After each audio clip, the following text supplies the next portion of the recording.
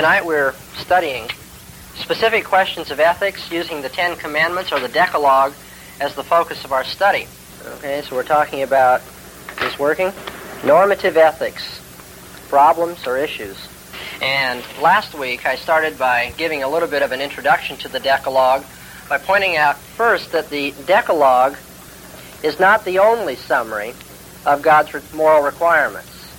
Remember we said that the scribes in the New Testament day made a habit of trying to formulate summaries of the Old Testament precepts, and that this practice can be traced to the Old Testament itself, where we find the summary of God's moral requirements given in 11 precepts by Isaiah, and 6 precepts in another place, and 3 precepts in another place, and even narrowed down to 1 precept in another place by 2 Old Testament authors.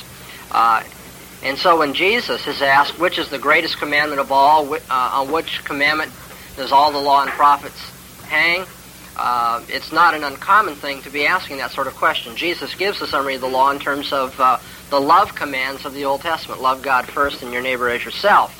So as we study the Decalogue, it's important to see that the Decalogue is not the only summary of the law that's available. Nevertheless, the Decalogue is a very important summary.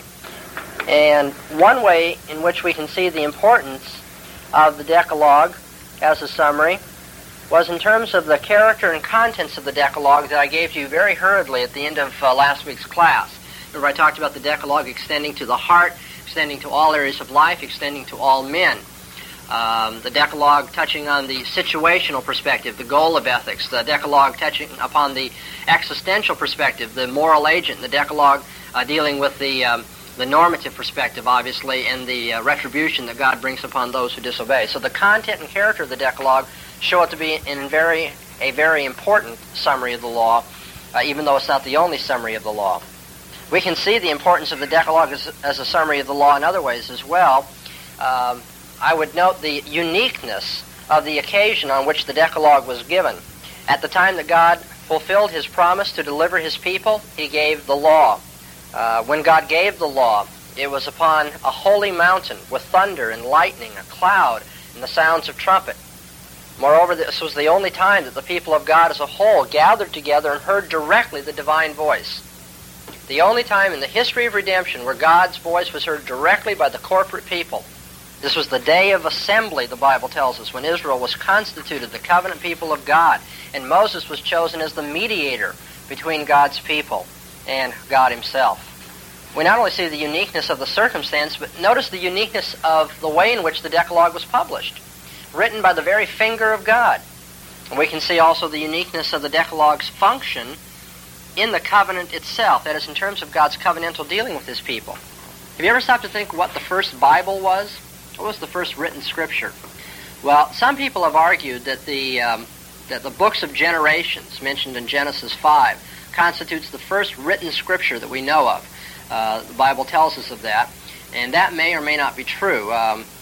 The fact remains that even if that's the first scripture, the first covenantal scripture, the first scripture given in covenantal form and with covenantal thrust, is the Decalogue, written by the very finger of God, constituting Israel a covenant nation. The Decalogue is the first written covenant document then, and it becomes the seed out of which all the rest of the biblical canon grows. And since it is the seed, you might properly expect all the revelation of the Bible to be contained in seed form in the Decalogue. And I believe it is. So we see the importance of the Decalogue in terms of its character and content, in terms of the uniqueness of the context in which it was given, the uniqueness of the way it was given, the uniqueness of its function as a covenant document. And notice also that the Decalogue, more than any other summary of the law, is cited later in the Bible, over and over and over again. It has a distinctive function within the canon. It's not the whole of the canon, it's only the seed of the canon. And yet it is cited over and over again, which is somewhat unique. Now, I think there's another way in which we might look upon the Decalogue as having a prominence that other summaries of God's moral requirements do not. In a general sense, when we are trying to find out about some biblical doctrine, it's our habit to look at those biblical passages in which the doctrine is most clearly presented, most explicitly set forth. And so in a class on Christian ethics, we're asking ourselves, what does God require of us? What demand does God make on my attitudes on my words, my behavior, and so forth. Now then, it's generally recognized that the Old Testament as a whole functions more clearly, more constructively, more explicitly to lay down moral instruction than does the New Testament as a whole. That is, if you want a rough and ready summary, you have law and gospel. That doesn't mean they're set in contrast. That doesn't mean they're antagonistic to each other. But the Old Testament spends a lot more time laying out moral instruction than does the New. By the way, that very fact should tell you something about this theonomy debate that's going on and the antipathy to the Old Testament that we see in many circles. The fact is that the New Testament doesn't feel any need to go into great ethical detail, not because the Holy Spirit has taken the place of the law, which some surmise, but rather because the Old Testament was perfectly sufficient to tell us. What the Old Testament didn't do, didn't accomplish, didn't apply was redemption. The New Testament focuses upon the grace of God that gives us the ability to keep the law of God now that we've been saved due to our violations of the law of God. But my point is now that the Old Testament in general gives our duty a little more explicitly, extensively, and constructively than does the New Testament. Now, having said we want to look for our Christian duty, the Old Testament might be the place to focus on in that regard. The Torah, as one of the three sections of the Old Testament, more explicitly than the other two sections, gives us our duty to God. Obviously, our duty to God is found in the prophets and in the poets as well, but the Torah tells us of our duty to God. And it turns out that the very heart of the Torah is what? The Decalogue. So you see what I'm getting at? In a rather general sense, in terms of biblical interpretation, it's natural that we gravitate toward the Ten Commandments, toward the Decalogue, when we're trying to summarize and apply our Christian duty. The Old Testament more than the New centers on duty, the Torah more than the other two sections, and the Decalogue is the heart of the Torah. All right? So my point is that the Decalogue is not the only summary of our moral duty. We mustn't, and I'm afraid we make this mistake, especially today, totally apart from whether you like theonomy or the theonomic principle. We make the mistake of exalting the Decalogue as though it had this unique preeminence and nothing else is needed. Well, that's not true. The Decalogue is only one of many available and valid summaries of God's moral requirement. Nevertheless, I do want to say the Decalogue is an important summary and has all these unique features about it that should be taken into account. Having said that, let's remember the limitations of any summary. Any summary is going to have limitations in the very nature of the case. Christ told us that all of our duty to God and to man could be summarized in the love commandments. And yet the love commandments are not sufficient in themselves, are they?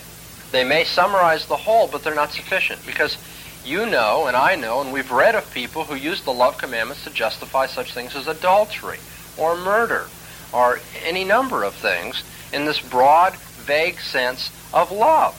So the love command may be adequate as a summary, but a summary is never in itself adequate.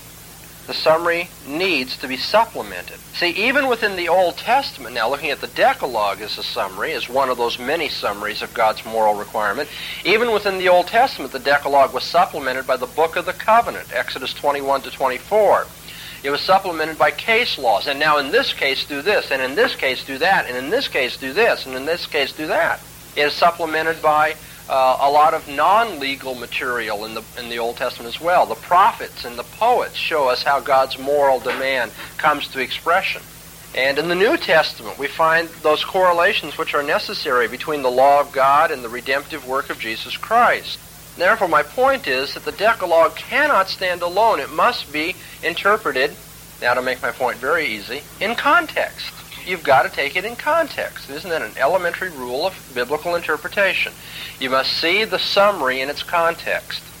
To define murder or to define adultery or stealing, you've got to consult all of Scripture and not just the summary statement of Scripture, the Ten Commandments or love or what have you. And I think Jesus was making that point when he said we must obey every jot and tittle. And over against those who think that means Old Testament legalism, every jot and tittle includes every jot and tittle of the New Testament as well. Every jot and tittle of God's revelation must be taken into account as the context for obedience to any particular law, be it the love command, the Decalogue, or a case law.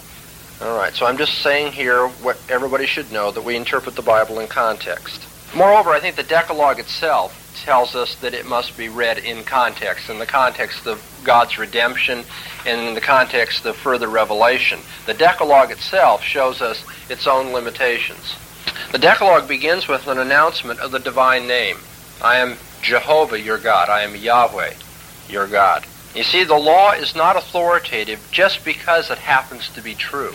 It isn't as though Moses just happened to strike upon those universal principles of right and wrong. The Decalogue is authoritative because of its author, because I am God, because I am Jehovah. We obey the law because of who God is. The law, in fact, as we've already studied, reveals God's own moral character as the covenant Lord. And so we obey the law because of the announcement of the divine name. I am Jehovah, your God. Moreover, the law then goes on to summarize the history of redemption. Who has brought you out of the house of Egypt, out of the house of bondage? You see, the basis of our obedience is not simply that the law is a commandment to us, but because we are grateful to our Savior. You see, on the one hand, the Lordship of God, I am Jehovah, I am the Lord, you must obey. And I have brought you out of the land of Egypt. In gratitude, we want to do this. And so grace, in a sense, precedes the law, and obedience takes place in the context of grace. Well, in all these ways, then, I think we see that the Decalogue can't stand by itself. We don't keep the Decalogue in some moralistic, abstract sense. We keep it because of who God is and what He has done. We must confess, very frankly, the limitations of this summary of the law or any summary of the law. When we consider the Decalogue tonight, it is not the only way we could talk about biblical ethics. Moreover, in many senses, it's not the best way in which we could talk about biblical ethics. But it is, in many ways, nevertheless, a useful and a uniquely useful way to talk about ethics. So I hope I've done I could say much more, but I'm hurrying on. I hope I've said enough to show you that we must have a due deference for the Decalogue, but we must not make it more than it is. It is not the only summary of the law, but it is a very important summary of the law, but any summary has its limitations. I'd like to talk about now how we interpret the law. How should we interpret the Decalogue? The Westminster Larger Catechism gives us certain rules that the Catechism says are to be followed in reading and understanding and applying the Ten Commandments. I'd like to read those rules for you. The reason such rules are needed, by the way, question 98 in the Larger Catechism, where is the moral law summarily comprehended? The moral law is summarily comprehended in the Ten Commandments. You notice that the Ten Commandments are not the whole of the moral law. Anybody who says that the Ten Commandments alone are the moral law of God is in violation of the Larger Catechism in the most explicit sense. The Ten Commandments summarize the moral law. Obviously, if the Ten Commandments were the whole of the moral law, they wouldn't summarize it, they'd be it. But this says the moral law is summarily comprehended. But since the Ten Commandments are only a summary, then you need certain rules for reading the Ten Commandments to get all the rest out of the summary. So the next question is, what rules are to be observed for the right understanding of the Ten Commandments, for the right understanding of the summary of the moral law? And very quickly, the following 8 rules are given. The law is perfect and binds everyone to full conformity and the whole man unto the righteousness thereof. Okay, so that it requires the utmost perfection of every duty and forbids the least degree of every sin. Secondly, that the law is spiritual, reaching to the understanding, will, affections, and all powers of the soul. It applies to all words, all works, and all gestures. You beginning to feel a little uncomfortable? The third rule, that one and the same thing in divers respects is required or forbidden in several commandments. We're going to talk about that in a minute. That many of the commandments, you see, cover all of the commandments in one way or another, cover the whole of our moral duty. I'll come back to that. The fourth rule, that when a duty is commanded, the contrary sin is forbidden. And where a sin is forbidden, the contrary duty is commanded. That will pose some problems in a minute. Fifth, that what God forbids is at no time to be done. What He commands is always our duty. And yet, not every particular duty is to be done at all times. As it isn't my duty right now to be disciplining my children. It's my duty to be teaching this class. Sixthly, that under one sin or duty, all of the same kind are forbidden or commanded. Now there's a real crunch for non-theonomists, if you don't mind this aside. That under one sin or duty, under one of the summary commands of the moral law, all of the same kind are forbidden or commanded. Homosexuality, you see, is a form of sexual impurity. It is included in the command, you shall not commit adultery. Okay, seventhly, what is forbidden or commanded to ourselves, we are bound according to our places to endeavor that it may be avoided or performed by others. So that means if I am a civil magistrate, according to my place, I should seek others not doing these things. Eighth, that what is commanded to others, we are bound according to our places and callings to be helpful to them and to take heed of partaking with others in what is forbidden to them. Okay, so now these 8 rules are given. You have to start with the 10 summary laws, and then you can work out all the rest from those 8 rules. Well, there are some problems with these rules for a right understanding of the Decalogue in light of what is our normal concept of grammatico-historical exegesis. Many of these rules will seem strange in the modern world in a non-Puritan context, I dare say. For instance, that 4th rule says that where a duty is commanded, the contrary sin is forbidden, and where a sin is forbidden, the contrary duty is commanded. The normal logic doesn't allow for that. Normal logic doesn't deduce commands from prohibitions and prohibitions from commands, and there's a reason for that. It's pretty hard to deduce what the contrary duty is if I tell you, do not put your pencil in the pastor's study. Now, what is the contrary duty for do not put your pencil in the pastor's study? Well, that might mean put somebody else's pencil in the pastor's study, right? The contrary duty. Or the contrary duty might be put your pencil in the secretary's office instead. Or it might mean don't put your pencil anywhere. Or it might mean don't have a pencil. So you see, it's hard logically to deduce what the contrary duty is from certain commands. It's difficult, you see, just by itself to use that rule on a summary commandment. Another question arises. In 108 of the Larger Catechism, we are told that the second commandment requires such things as the administration of the sacraments, religious fasting, and vows. But I would imagine that anybody, apart from a Puritan context, anybody who was told to use grammatical historical exegesis on that commandment would not likely come up with that conclusion today. Well, what are we to do about this? Well, I think this is very good advice nonetheless. I mean, while there are rough spots and it's difficult because we don't have the Puritan mindset, we don't have the unity that was evident even in that day, nevertheless, I think the point they were making was not only a valid point, but it's still a very important point today. I'd like to go on and point that out. You see, the Catechism looks at sins described in the light of the whole Bible. In fact, anybody, again, this is an aside, you'll probably get a lot of those tonight because of the nature of the lecture, but anybody who suggests that the 10 Commandments can stand by themselves, or the 10 Commandments, the whole moral law, just ask them, well, how on earth do you use those rules then? How can you use those rules in light of the problems that I've listed and many more that could be given? I suggest that the Puritans were in fact looking at the 10 Commandments in light of the whole Bible, and that what one finds when the whole Bible is consulted is that each sin referred to in the Decalogue includes all other sins. Didn't James 2, verse 10 already say that if you break the law at one point, you have done what? You've broken the whole law. There's a sense in which every moral duty can be found under every commandment of the Decalogue. Oh, I see some skeptical looks out there. All right, let me try to illustrate. Let's start with the first commandment. We're still dealing with interpretation here. I'm going to come back and go through the 10 Commandments at length. But I'd just like to illustrate this point, that every commandment includes every moral duty. Now, the first commandment is we are not to have any other gods. Well, now, other gods include such things as mammon or anything that competes with God for our ultimate loyalty. Anything that gets in the way of serving God properly is another god. Now, since any sin can be viewed as disloyalty to God, violation of any commandment of the Decalogue is disloyalty to God, and therefore violation of any commandment in the Decalogue is violation of the first. Did you all follow that? What's the first commandment say? No other gods before me. Well, anytime you sin, you have another god.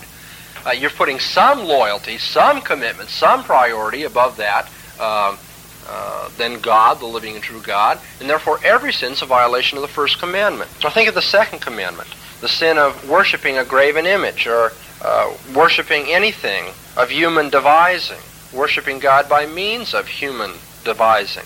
However, if you look at the concept of worship in the Bible, such as in Romans 12, verses 1 and 2, you'll see that worship can have a very broad focus.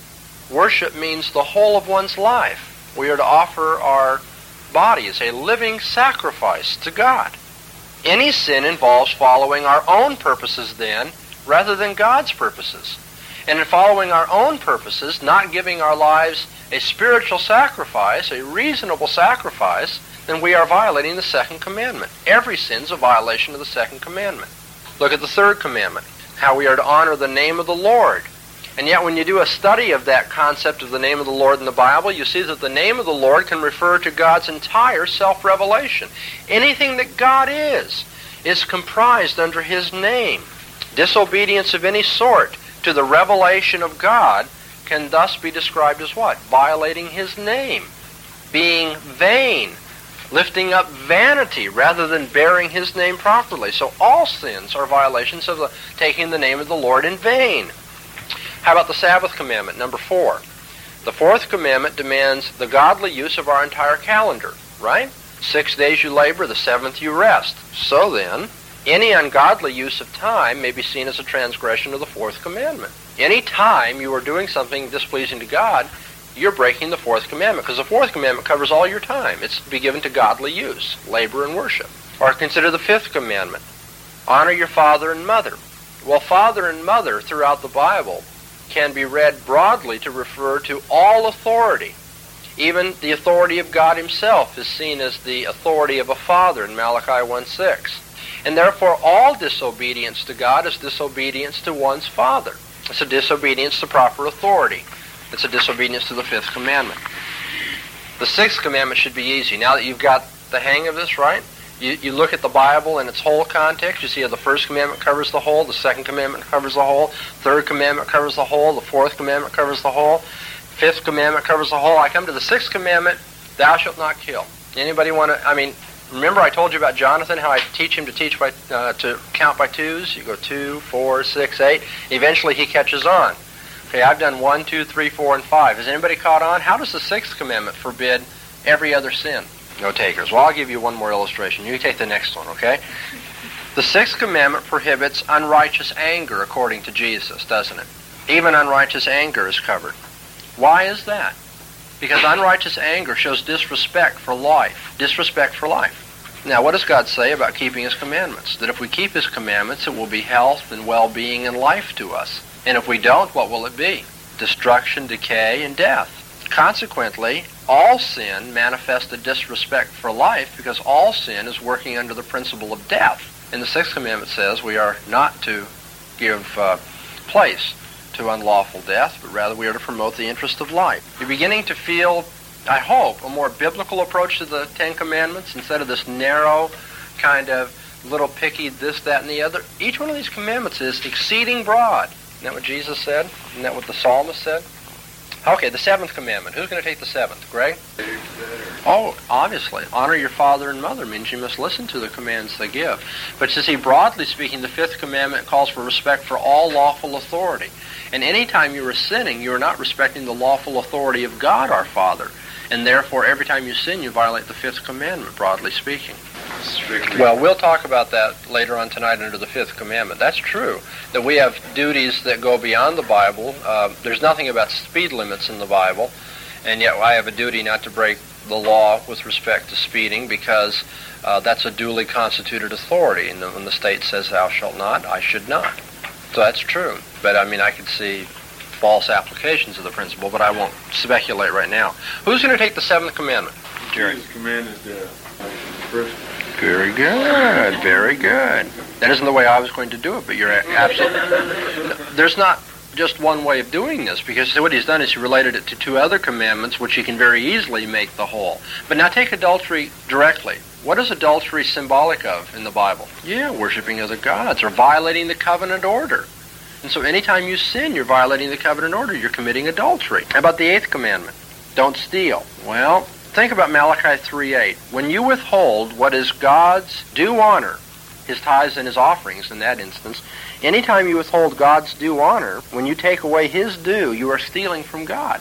And that's sacrilege, and it's a violation of the eighth commandment. Now, anytime you sin, you're also failing to give God his due honor, aren't you? And in failing to give God his due honor, you're stealing. And so all sin comes under the condemnation of the 8th commandment. The 9th commandment. Anybody? We're slow learners tonight. Witnessing in Scripture is something that you are. You are a witness. It's not just what you say, but it's something that you are. Everything that you do is a form of witness. Everything you say is a form of witness. So witnessing involves speech, it involves actions. It's comprehensive. And any time our actions or our speech betray sinful desires and sinful tendencies and directions, then we are giving a false witness. We are leading away from the truth. 10th commandment, coveting, just like stealing, is involved in all sin. Sinful acts are the product of a selfish heart. And so you see there's a unity to sin as there is a unity to righteousness. All of righteousness is seen in the one word, love. And all of sin can be seen in any one of the 10 commandments as well.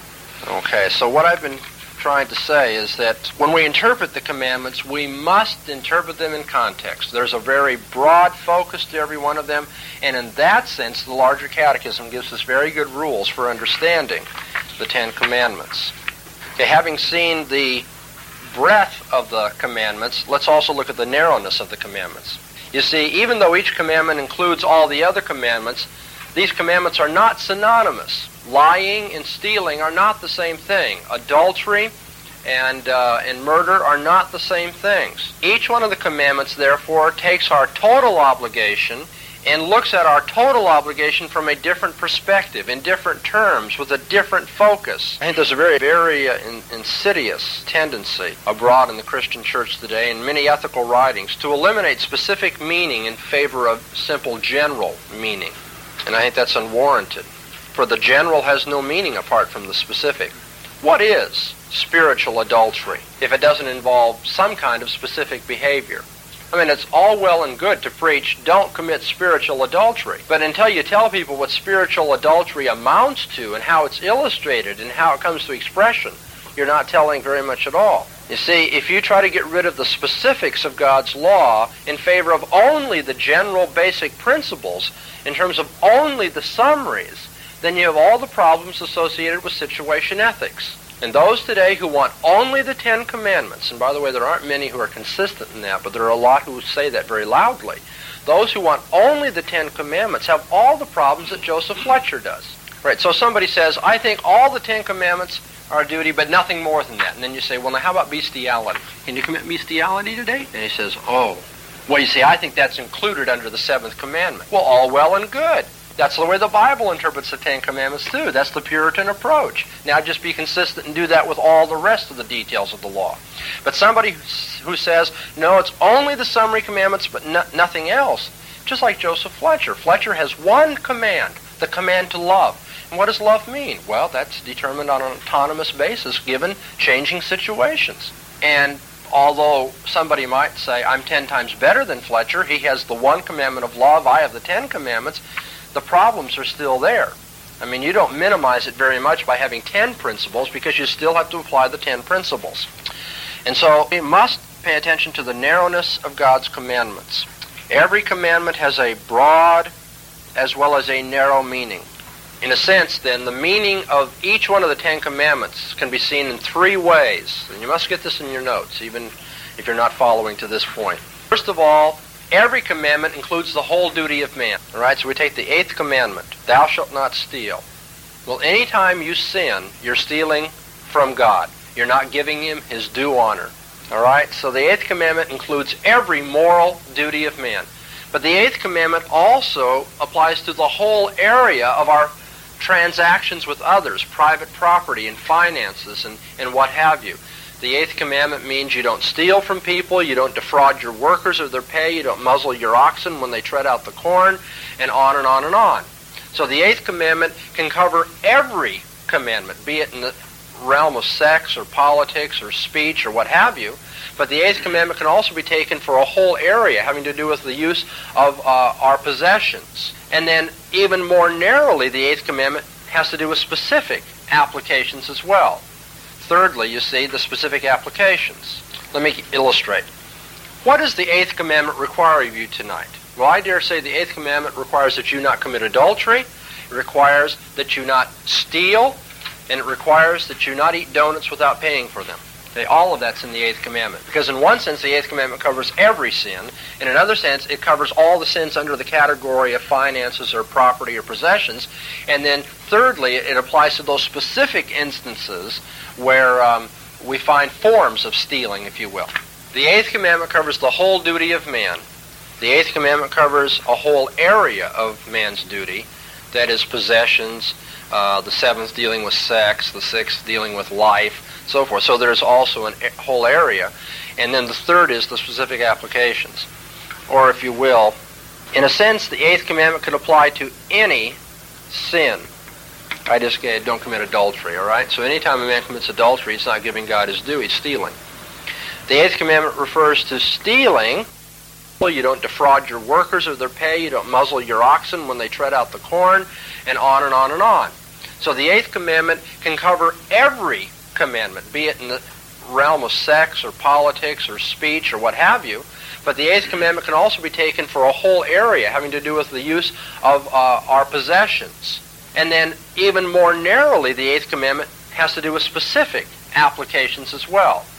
Thirdly, you see, the specific applications. Let me illustrate. What does the 8th commandment require of you tonight? Well, I dare say the 8th commandment requires that you not commit adultery, it requires that you not steal, and it requires that you not eat donuts without paying for them. Okay, all of that's in the 8th commandment. Because in one sense, the 8th commandment covers every sin. In another sense, it covers all the sins under the category of finances or property or possessions. And then thirdly, it applies to those specific instances where we find forms of stealing, if you will. No, we got the principle first and third, but second we didn't get it down. In my illustration. Yeah. Okay, the 8th commandment. Not in the illustration, but not in the proposition form. Okay. The 8th commandment covers the whole duty of man. The 8th commandment covers a whole area of man's duty, that is possessions, the 7th dealing with sex, the 6th dealing with life, so forth. So there's also a whole area. And then the third is the specific applications. Or if you will, in a sense, the 8th commandment could apply to any sin. I just don't commit adultery, all right? So anytime a man commits adultery, he's not giving God his due, he's stealing. The 8th commandment refers to stealing, that is the use of our possessions in general. Okay, so we don't take our brother's $5 bill when it's sitting on his dresser. But it also applies to specifics, specific forms of stealing, such as embezzlement or eating donuts without paying for them, or muzzling your ox when he's treading, or not giving a worker his due hire and that sort of thing. What I'm getting at here is the same thing I was getting at with respect to the triangle earlier in our course. Remember I said that all of our moral duty can be summarized as a triangle? Everything God wants us to do can be found in His law, in the normative perspective. On the other hand, everything God wants us to do can be found in the in the motivational perspective, the moral agent. Everything God wants us to do can be found in the situational perspective, or the goal of ethics. So which one of these is the proper approach to ethics? Normative, situational, or existential? Should we study the moral agent, moral commands, or the moral goal? Which is the most important? And the answer is none of them are any more important than the others. They're all necessary and they're all sufficient. If you really are studying the law, you'll be driven to these other two. If you're really studying the moral agent, you'll be driven to the other two. If you're really studying the goal of ethics, you'll be driven to the other two. So, does that mean we can just ignore those perspectives? No, because each has its own unique contribution. Each is a different perspective. Now, the same is true of the Ten Commandments. This is very difficult to do. So you have to make a star and then invert it, and then you draw the points together so that you can get 10. You know what a decagon is? Oh, I've already blown it. Not enough angles here. I can't draw it very well. But hopefully you begin to get the point here. That in a sense, the Ten Commandments... Oh, don't count them. There's some people who get so tied up in the illustrations they miss the point. I just confessed I couldn't draw it. So here you all going... All right. Each one of the commandments is a perspective on the whole, right? There are 10 different ways to approach ethics, each one of the 10 commandments, if you will. And nevertheless, you have to have the whole. Each has its own unique contribution, and yet each can cover the whole field. That's the point I'm trying to make. Now, the last thing I want to say about interpreting the law, what have I said? The law has a broad perspective. Every commandment covers every sin. The law has a narrow perspective. Each commandment has its unique contribution to make and must be studied. You cannot have summaries without the specifics. And then thirdly, I do want to say just a couple of words about the negative focus of the commandments. When you look at the 10 commandments, you'll notice that each one of them, except the 4th and 5th, are given in the form of a prohibition. Thou shalt not. The 4th commandment and the 5th are positive. Thou shalt, what? Honor the Sabbath day and honor your father and mother. But 8 of the 10 commandments are given in negative form. Now, I've already pointed out that a negative formulation of the commandment doesn't rule out its positive application. Remember how the Puritans said that when a prohibition is given, the contrasting duty is required. So thou shalt not kill also means you should promote human life. Okay. It means you should take care of your health positively, as well as refraining from murdering your neighbor when he, does something that you don't like. So the prohibition implies the positive thing. So we must remember the negative formulation's not the end of the story when you're describing the 10 Commandments. But I do think the negative formulation of most of these commandments does reflect a reality of sin and temptation in our lives. Obedience to God always involves saying no. Obedience to God is always the opposite of submitting to the temptation, which is the contrary of that obedience. It's always saying no to Satan, to the world, and to our lust. Moreover, the very fact that God requires exclusive loyalty of his people calls for negations, it seems to me, in his requirements. When God tells us that we must love him alone, and that means we have to deny certain things. God makes distinctions when he calls us and redeems us. He says yes to us and no to others. He calls us out from the mass of humanity. He elects us. He redeems us. He knows us in a special and exclusive way. And in return, we must show our gratitude by loving him exclusively. And exclusive love means that we must say no to things. We must repent so that we turn away from sin to Christ. We must show self-denial so that we take up a cross and follow him. And we must show separation, breaking away from every association which might compromise our loyalty to God. I think it's interesting to note how the New Testament is as much negative as is the Old Testament. You say the Decalogue is so negative. We don't like saying no, no, no. We want to grow up and be ethically mature. But the New Testament is negative as well. Just read the Sermon on the Mount. How often does Jesus say, don't, don't, don't? So being negative is not to be bad.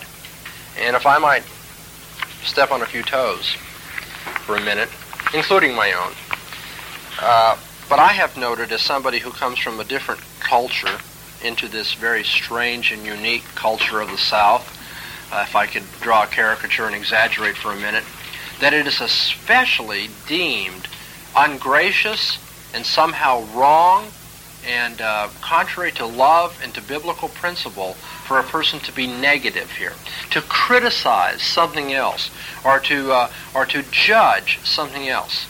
Now, Christianity as a whole has this problem today.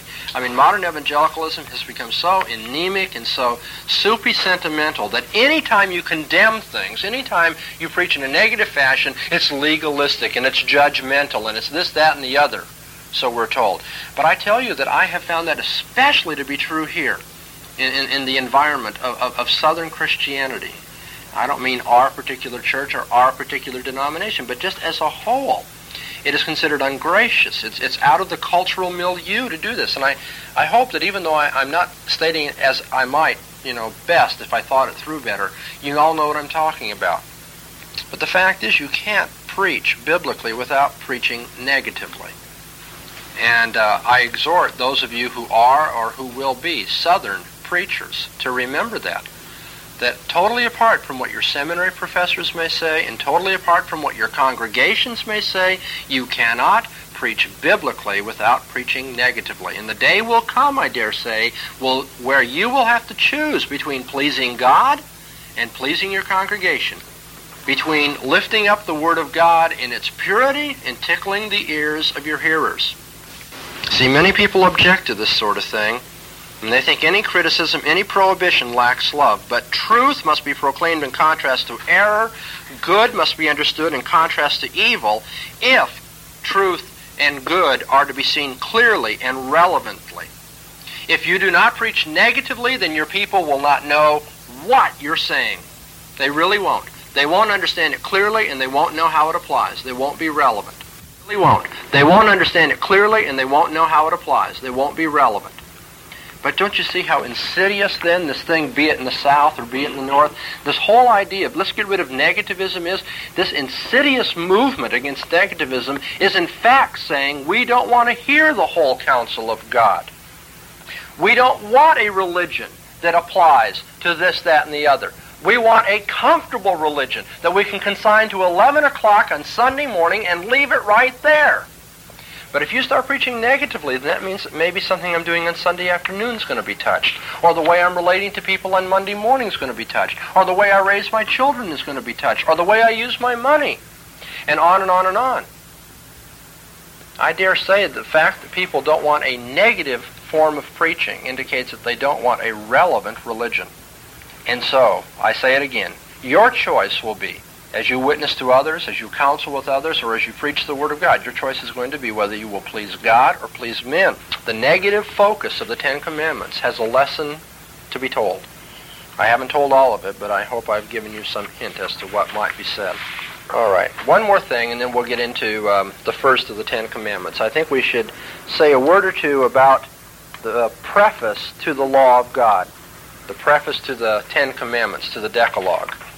After putting my notes together, I reorganized it a bit, and I just want to make sure I haven't skipped something now that I've gone back.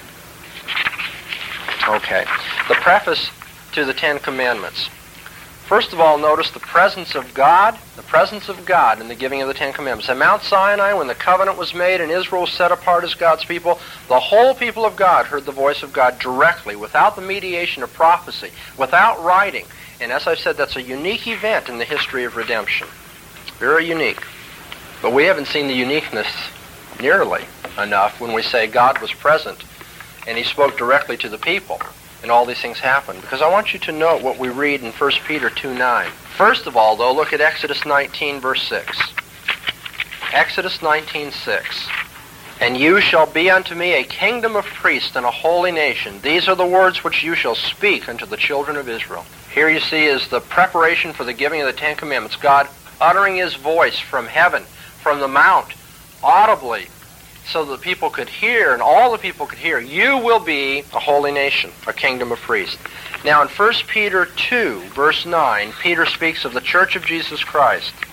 1 Peter chapter 2, verse 9, and you'll notice these very same words are used. 1 Peter 2:9. But you, speaking of the church, you are an elect race, a royal priesthood, a holy nation, a people for God's own possession. The New Testament church is one body with Old Testament Israel. The assembly at Sinai is part of our community memory. Ever think about it that way? You are part of that same body that one day stood at Mount Sinai and heard God utter from the top of Sinai these commands. And so just as the community then was to take instruction from these commands, we who are part of that community must take instruction from those commands. But you see, we have even a greater memory of these things, because the Bible says we have an even greater vision of Jesus Christ. Look at Hebrews 12, verses 18 to 29. Hebrews 12, at verse 18. For you are not come unto a mount that might be touched, and that burned with fire, and unto blackness and darkness and tempest, and the sound of a trumpet and the voice of words, which voice they heard entreated that no word should be spoken unto them, no more word should be spoken to them. For they could not endure that which was enjoined. If even a beast touch not the mountain, it shall be stoned. And so fearful was the appearance that Moses said, I exceedingly fear and quake. But you are come unto Mount Zion, and unto the city of the living God, to heavenly Jerusalem, to innumerable hosts of angels, to the general assembly and church of the firstborn, who are enrolled in heaven, and to God, the judge of all, and to the spirits of just men made perfect, and to Jesus, the mediator of the new covenant, and to the blood of sprinkling that speaks better than of Abel. See that you don't refuse him that speaks. For if they escape not when they refused him that warned them on earth, much more shall not we escape who turn away from him who warns from heaven, whose voice then shook the earth, but now he has promised, saying, Yet once more will I make to tremble not the earth only, but also the heaven. In this word, yet once more, signifies the removing of those things that are shaken, as of things that have been made, that those things which are not shaken may remain. Therefore, receiving a kingdom that cannot be shaken, let us have grace, whereby we may offer service well-pleasing to God in reverence and awe. For our God is a consuming fire. Oh, that's a powerful passage, and much preaching should be done on it. But the fact is that Hebrews is reminding us, in that day Israel saw the fire. In that day Israel knew the judgment of God. In that day Israel knew the vengeance of God. And they quaked before you see this mountain as it rumbled, and there was lightning and this burning, consuming fire. And Peter says, you are part of that nation. You stand not simply at Mount Sinai, but you stand, you see, at the very base of the mountain of God. And our God is a consuming fire. We are part of that community. And so the law is given not simply to Israel, the law is given to us today. Moreover, the law was not simply given to Israel in that day, it was given also to the Gentiles round about. The law wasn't only given to Israel, although Israel was distinctive among all the nations because it was an elect nation and redeemed by God. Not all nations are redeemed, but all nations know the law. The particular covenantal, redemptive form of that law was given to Israel, but the requirements of the law were given to all men. Romans 1 and 2 teaches that the law is given to every man in nature and in conscience, so that the work of the law is shown to be written on their hearts. And that work of the law turns out to be ordinances which agree in content with the law given through Moses, even though it does not agree in form of mediation, does not agree in context of redemption. Moreover, as I argue in my book, pages 339 to 364, it's clear that rulers in heathen nations were expected to rule justly, which is to say, in accord with God's law. And so the Mosaic law is a formulation of the law which is known to all people and which already binds all people. It did not become binding with Moses. It came in its covenantal redemptive form. By the way, if you put that in your notes and meditate on that for a week, I trust you'll get a lot from it. The law did not become binding with Moses. It was given in its redemptive form with Moses. It was already binding on all people. Okay, so my first point in the preface is that we must note the very presence of God as a consuming fire, uttering the law. And that means that we are included in the church in the giving of that law as well. My second point under the preface to the Ten Commandments, the first was the presence of God. The second point is the way God addresses us and names himself. You notice how the Ten Commandments begin with the name of God, Jehovah, Yahweh. And of course, Yahweh is a proper name. It's the name of a person. And covenant law is not based, therefore, on abstract principles. Ultimately, it's the will of a person. The law reveals God to us by telling us what pleases and displeases him. It's a very personal thing. But we could preach a whole sermon also on the fact that it's Jehovah, the Lord thy God. And that one word, thy. God addresses the law not only as his personal will, but he addresses it to his personal people. I am the Lord, your God. I am your God. Israel, you see, was involved in the very giving of the law. A covenant law is not an abstract legal document. It's a loving self-communication between the Lord and his people, a chosen people, a people chosen for himself. And when we look at the law and we chafe, and when we look at the law and it seems to bind us in, when we look at the law and we think it's piddly and it's something that is to be thrown off or something to be ignored, remember, we're talking about that law that was addressed to us as the people of God. I am the Lord, your God. I am Jehovah. And if you wish to love Jehovah, you will keep his law. And if you wish to be his people, you will keep his law. Then my final point, having to do with the preface to the Ten Commandments, is that you'll notice that blessing precedes obedience and blessing follows obedience. First, you see the presence of God. Secondly, you see that it's a personal communication between Jehovah, the proper name of God, and thy people. I am the Lord, I am the Lord thy God. His people are named as well. So it's, as I said, the presence of God, a personal communication, and then blessing precedes and blessing follows obedience. The emphasis, in one sense, is upon sovereign election. God, in chapter 19, says he has delivered Israel on eagle's wings. At the very beginning of the Ten Commandments, he says, I am the Lord your God who has brought you up out of the land of Egypt. And so we see that his blessing precedes our obedience. And on the other hand, the law of God tells us that we are to obey because we are his people. That blessing follows obedience. If we'll obey, such and such will happen. Exodus 19:5 is particularly strong on that point. Exodus 19:5 says, Now therefore, if you will obey my voice indeed, and keep my covenant, then you shall be my own possession from among all peoples. You see, if you obey, then you are my people. On the other hand, he says, because you are my people, obey. Well, I think you can safely ignore and repudiate, reject all very simple schemes of relating law to grace. There are no simple schemes because they are correlative. If you obey, you're my people. On the other hand, since I have saved you and you are my people, obey. Blessing precedes obedience. Blessing comes after obedience. God promises prosperity and victory to those who will obey him. In Exodus 20, in Exodus 23, Deuteronomy 5, 6, 8, Deuteronomy 13, Deuteronomy 28.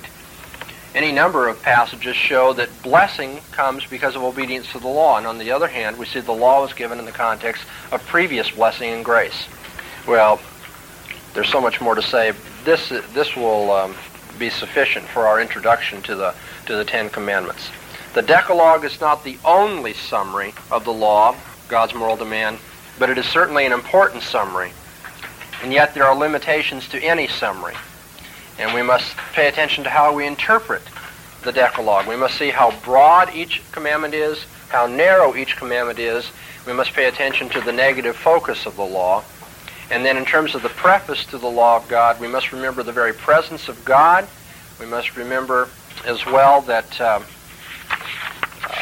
blessing, as I just said, precedes and blessing follows obedience to him. And then also that the law is a personal communication from Jehovah, his personal name, to us as his people. Do you have any questions about this introduction now to the Ten Commandments? What I want to do after we take a short break, we'll take it earlier tonight than usual, is come back and jump into the commandments and start dealing with what they require and specific applications today.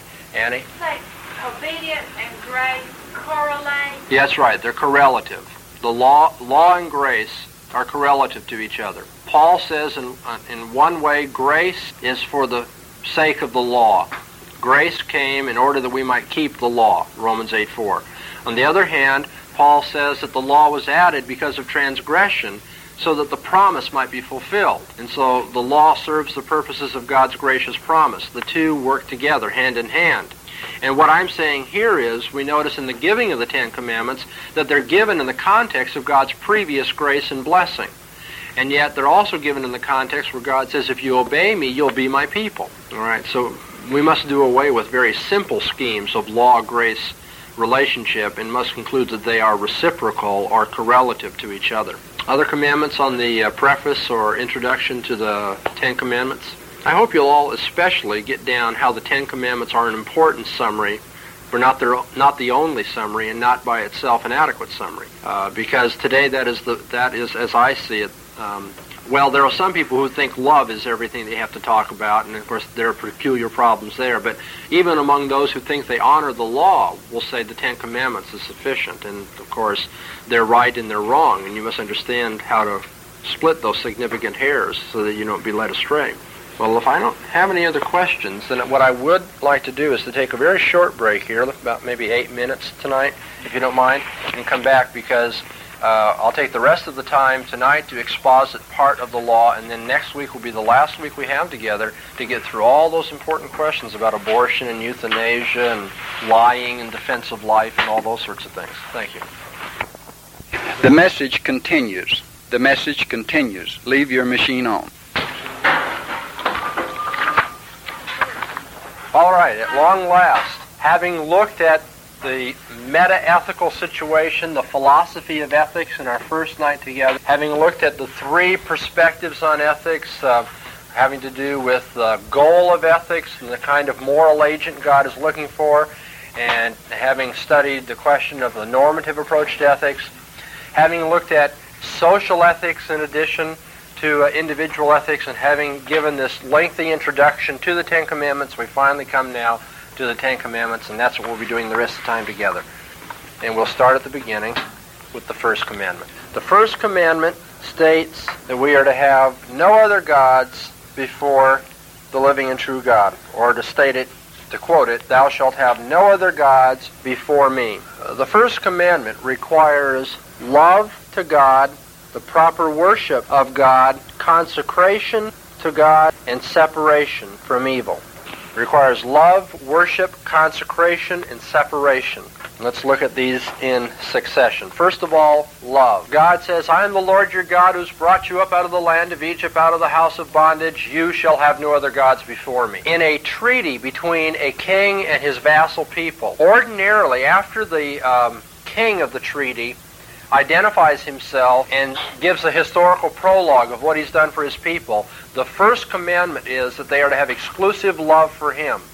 And so in the place in God's treaty where exclusive love would be required, God puts it this way, you shall have no other gods before me. That is synonymous in terms of the covenant with the command to love the Lord our God with all our heart, soul, strength, and mind. Exclusive covenant loyalty is required. And notice here that love is the grateful response of the subject to the saving mercies of the Lord. The grateful response of the servant to the saving mercies of the Lord.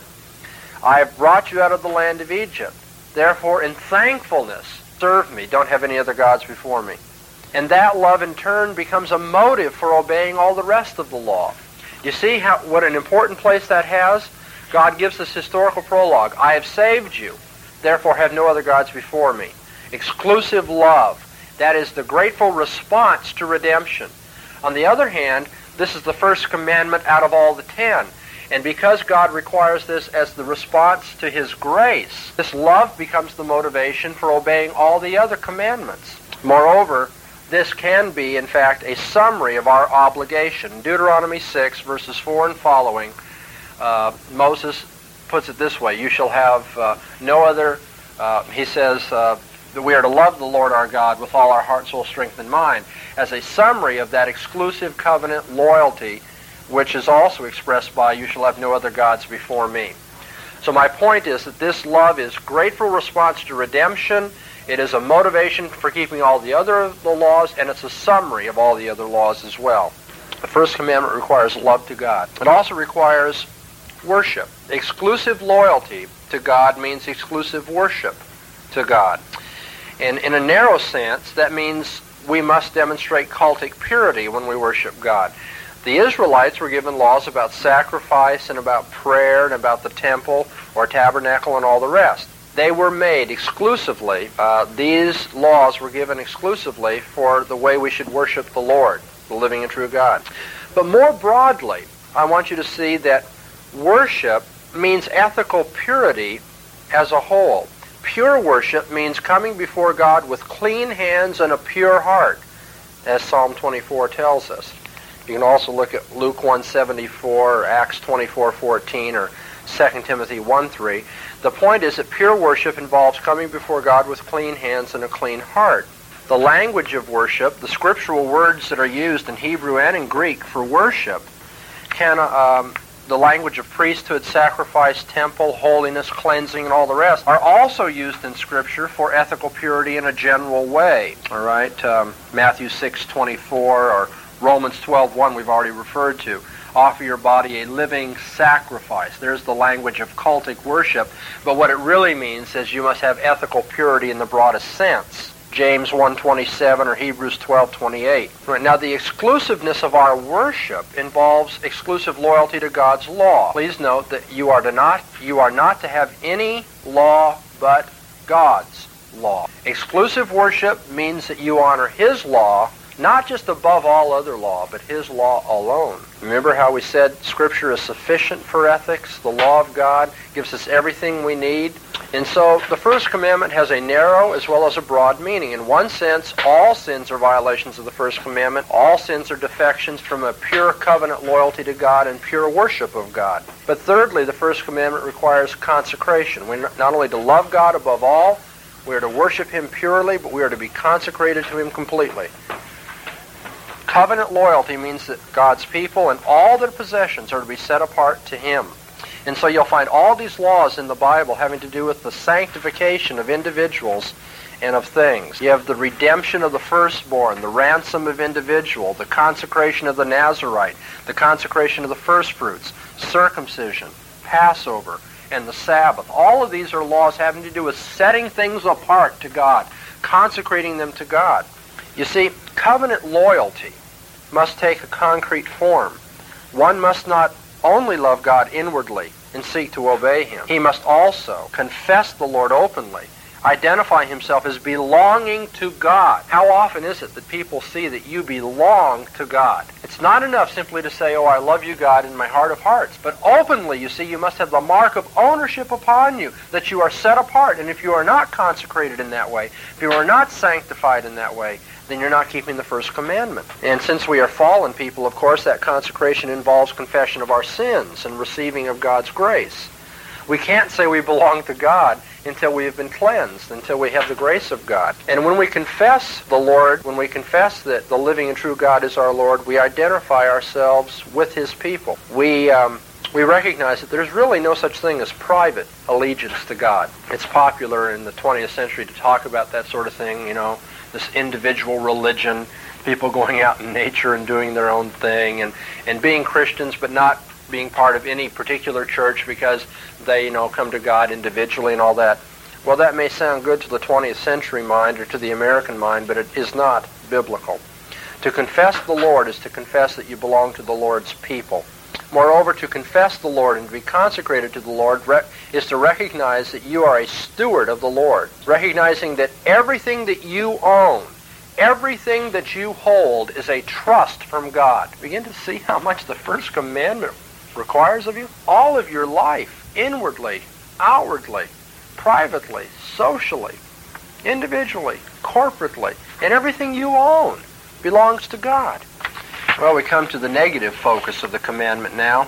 You shall have no other gods before my face. To put it literally from the Hebrew, no other gods before my face. You must love the Lord your God exclusively. You must worship Him purely. You must be consecrated to Him completely. And so now we come to the negative part. What does that mean we must separate ourselves from? If we are to love, worship, and consecrate ourselves to God, what must we separate from? Well, let me tell you, the Old Testament says that there are at least 6 things you must separate yourself from. First, from false gods. No other gods beside me. No Moloch, no Baal, no Asherah or Asheroth. Deuteronomy 6. By the way, I should note here that I'm going to be giving biblical references for the sake of time only in terms of chapter, except in specific cases when I want to talk more definitely about something. Deuteronomy 6, Deuteronomy 12. So we are to separate ourselves from false gods. Secondly, we are to separate ourselves from false prophets and religious figures. Deuteronomy 13, 18, and Exodus 22. Thirdly, we're to separate ourselves from false religious practices, such as divination or human sacrifice. Deuteronomy 18, Leviticus 18, 19, and 20. Fourthly, we're to separate ourselves from those who practice false worship. Exodus 12, Leviticus 20, Deuteronomy 21, Exodus 23, Ezra 4, Deuteronomy 7, Deuteronomy 23, Deuteronomy 25, 27, Exodus 34, Deuteronomy 7, Exodus 23, passages all over the place. Fifthly, we are to separate ourselves from uncleanness. Now, of course, that can be taken in a ceremonial way. There are certain ceremonial forms of uncleanliness that the Israelites were to separate from, but also can be taken in an ethical sense. As in 2 Corinthians 7:1, be not unequally yoked together. What fellowship has the temple of God with idols? Well, that is speaking of cultic separation, ceremonial separation, but it's referring to the whole of our ethical lives. And then finally, sixthly, we are to separate ourselves from any compromise with false religion. 2 Kings 5, Joshua 23, Ezra 4, Exodus 23 and 34, Numbers 23, Deuteronomy 12, Deuteronomy 16. This is the introduction to the first commandment. We are to love God exclusively, worship Him purely, be consecrated to Him wholly, and separate ourselves from, now I'll just summarize for you, separate ourselves from false gods, false religious figures, false religious practices, from those who practice false religion, from uncleanliness, and from any compromise with false religion. Let's start talking about some specifics now. Let's apply these four things. The first area that I'd like to apply this to is the question of the occult today. Of course, contemporary devotion to the occult traces far back before the Christian period in Western history, and the fact that there are occult practices today shows that our evangelization of our culture and of Western civilization is not complete. But even those who profess Christ, I have found, and often be tempted to dabble in the occult on the side, using Ouija boards or looking at horoscopes or going even further into more explicit occult practices. And then there are those who investigate the occult in something of a quasi-scientific way. Is there, in fact, any connection between the position of the stars and the events of human history? I mean, might there be a correlation? Well, what should we say about the occult in the light of these problems? Scripture forbids worship of anything other than the one true God. False gods are not to be prayed to, they're not to be bowed down to, they're not to be obeyed as ethical authorities. And thus in Leviticus 19, 20, and in Deuteronomy 18, Leviticus 19, Leviticus 20, Deuteronomy 18, God forbids turning to or hearkening to wizards and diviners. The authentic word of the living God is the only sufficient authority for ethics. We are not to hearken to those who pretend to be diviners, those who are wizards. We must ignore wizards and diviners, not simply not teach what they teach, but we must ignore them. Is it ethical to study the devil? Well, let me finish the discussion of this whole question, and then we'll take up questions of that nature, okay? We must ignore them. But now, what kind of ignorance does the Bible require of it? Well, the ignorance we're to have doesn't mean that we don't know about diviners or about their teaching or about the nature of the devil or something like that. It rather means we are not to give heed to, we are not to follow, we are not to submit to such people. It's necessary to know what people who are in false religion say in order to interact with them, isn't it? It was impossible to bring a judicial sentence against the wizard in the Old Testament unless you first heard what the wizard said, because then you knew he was a wizard. So I'm not saying ignore them in the sense that you don't hear at all, but ignore in the sense that you don't heed at all.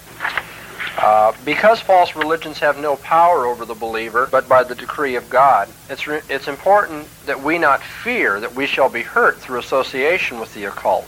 See, I know some Christians who say that it's just too spooky. We shouldn't talk to Satanists or to ever read a horoscope or to study the history of numerology or the doctrine of the devil or something like that.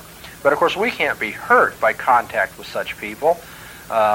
False religions have no power over the believer. Greater is he who is in you than he who is in the world, as the Bible says. Moreover, I don't think there's really a biblical objection to Christians giving a scientific study of occult claims to show how they conflict with Scripture, to show how they conflict with each other, to see to what extent, if at all, they might have any truth to them. That is, this quasi-scientific study of them. Of course, you must reject astral determinism, the idea that life is governed by the stars rather than by a personal God. But just as we are to ignore the false religion of a witch doctor, but might make use of the true medicinal value of his spices and herbs and so forth that were used, so also to what degree there is any truth in occult teaching that can be accounted for totally apart from the religious context of it, we don't deny those truths. See what I'm getting at? Even as unbelievers can have elements of truth, so can false religions have elements of truth. I'm not saying they are totally false in everything they say, But we are not to hearken to them. We are not to give religious devotion to them. We must ignore the occult in the sense of not heeding it.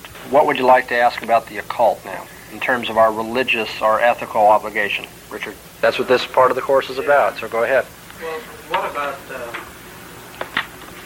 going to movies or reading certain literature which doesn't simply present a study, but it actually exploits the occult, such as Rosemary's Baby and stuff? Do you think that would be a violation of the First Amendment? Depends on if you're heeding wizards and diviners and all the rest. I think that it might very well be a violation of the Eighth Commandment, the proper use of your money and that sort of thing. But I don't think in and of itself going to see such a movie or being exposed to it for the sake of knowledge of how to interact with it. I read Immanuel Kant and I read pagan authors and so forth as an apologist, not because I feed my soul upon it, but because it's necessary to know what is poisonous so that the right medicine can be given. So I could see maybe some point in seeing a few of these movies. I wouldn't, if a person made a habit of it, I might suggest that it's a little bit more than quasi-scientific at this point, and that maybe it's amounting to dabbling in or being tempted by. But in and of itself, going to one movie like that, I don't think, in this regard, would be condemned. But the dabbling in the occult, the looking at the horoscope and saying, well, maybe, I shouldn't go out today, or playing with Ouija boards and that sort of thing, strikes me as a violation of the law of God. Yeah. About Ouija boards, certain objects that are used in the occult people have taught that not only books, but also objects, can possess certain spirits and demons in them, and that you should get rid of them. In other words, if you want to study the devil, study God, and you know that he's the opposite of that. Is that true? I don't know. If you want to study polio, do you study people who know how to walk well? Well, I agree with that. That's what I've heard. Walter Martin is one who teaches that. Walter Martin's one of the most knowledgeable people on the occult alive today. Say more. What do you mean? Like a Ouija board? Is that what he means? A Ouija board might be one, and another one might be a pagan shishi dog or something. They do have shishi dogs. In the Far East, they put a shishi dog up on your roof. Keep evil spirits away. Shishi dog. This is a decoration, I take it. Yeah, it's an ornament. Well, I don't know if we can eat meats offered to idols. I don't want to deny the artistic value of false religions, mind you, any more than I want to deny that certain things that are said by witch doctors may have medicinal value. So I'm not so sure that I couldn't, buy something. A Christian might even be able to laugh in the face of Satan and say, these things don't bother me. We have them up in our house. I think that approach is almost giving credence to the magical powers of them in themselves. Well, Bill got burned. Rock and roll music? That's not my perspective on rock and roll music. I will. We may get into that maybe tonight or later about rock and roll music, but I certainly don't think the Christian attitude is to burn rock and roll records. I want to answer your question, but have we done so adequately? Well, we don't give credence to the power of false religions over us, and so I'm not worried about the artistic value of this or the medicinal value of witch doctors or, some taboo of... Well, why not? So maybe I have these hex signs on my house and shishi dogs or dolls or whatever all over the place. What can it hurt me? The problem is finding an adequate motivation. Why would anybody want to be surrounded by them? Maybe you're just really taken with the artistic value of it, and you did your house in shishi. Early or late shishi. But do you see the point I'm making? To us, it has no power at all. But of course, the minute it amounts to dabbling in, hearkening to, submitting to that, then it's no good at all. There is no power inherent in these things. And Walter Martin, it seems to me, is one of the most knowledgeable men about these things. He could hardly very consistently say, don't learn about it. No, I doubt that you are. It's just a matter of consistency. Okay, that then deals very clearly with the aspect of, as I would see it, underneath worship. But now, how would something like that? It would seem to me, from what you said in regards to separation, that we are to be separate from all false religious practices. Right. And if things like shishi dogs or whatever else you want to call it are associated with and integrally linked with false religious practices, what business do we have not being separate from even items that are clearly identified with? Now notice, Jim, you're describing a culture that is not our own. I realize that. Now, if we lived in a culture in which anybody who had a Shishi doll would be, in fact, taken as branded as a member and follower of such and such a false way, then, of course, we would not be able to have anything to do with it. But we are in a culture that does recognize Ouija boards. Well, I think that's a factual question, because I know there are plenty of people with Ouija boards in their homes that would say they don't put any credence in it at all. It's only a game. And they're wrong. Unbelievers who played that game find out they can become demon-possessed and all sorts of weird things can happen. But I'm not even sure that we live in a culture... You see, we live in such a pluralistic and secular culture that it's hard to find any mark of religion that is uniformly interpreted in that way. Ouija boards are identified, whether a person recognizes and say, well, I use it for occult purposes, but a Ouija board is recognized as being occult. Now, my point is the possession of a Ouija board is not in itself taken as a mark of adherence to it. Well, I realize that, but I'm talking about the aspect of separation, not adherence. Yeah, I think we are to be separate. And I'm saying that the fact that you have a Shishi in your house would not be taken automatically in this culture as a mark that you are affiliated with this false way. But would not a Ouija board? Well, that's a factual question. I mean, we have to ask ourselves, is our culture interpreting it that way or not? I'm skeptical. But, again, you see, this comes back to what motivation would a Christian have for having a Ouija board sitting around, or a Shishi, or anything like that? I mean, I can find no motivation. All I'm saying is I can't see that it automatically in our culture affiliates you with. But there are plenty of cultures where maybe a Ouija board or other things would. And in such cultures, then you're absolutely right. The obligation to separate ourselves from all false religious ways comes up. I'm going to show you a little more practical way of separating in this culture from religious practices other than what we've been talking about. I'd like to talk about secret societies. Masons, Oddfellows, Rosicrucians, so forth. George?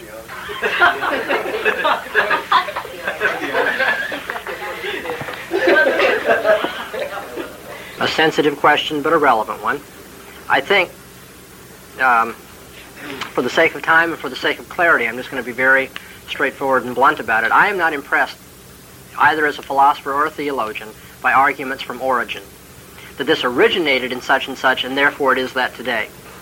I think you might be somewhat shocked if I told you the origin of many of our cultural practices that you don't think anything about. And the reason you don't think anything about the origin of them is because the origin is not perceived, and it's not for the sake of the origin, or it's not even with the conception of that practice at the time of its origin that we recognize it today. For instance, you're going to soon go through graduation, Lord willing. You will wear a black robe.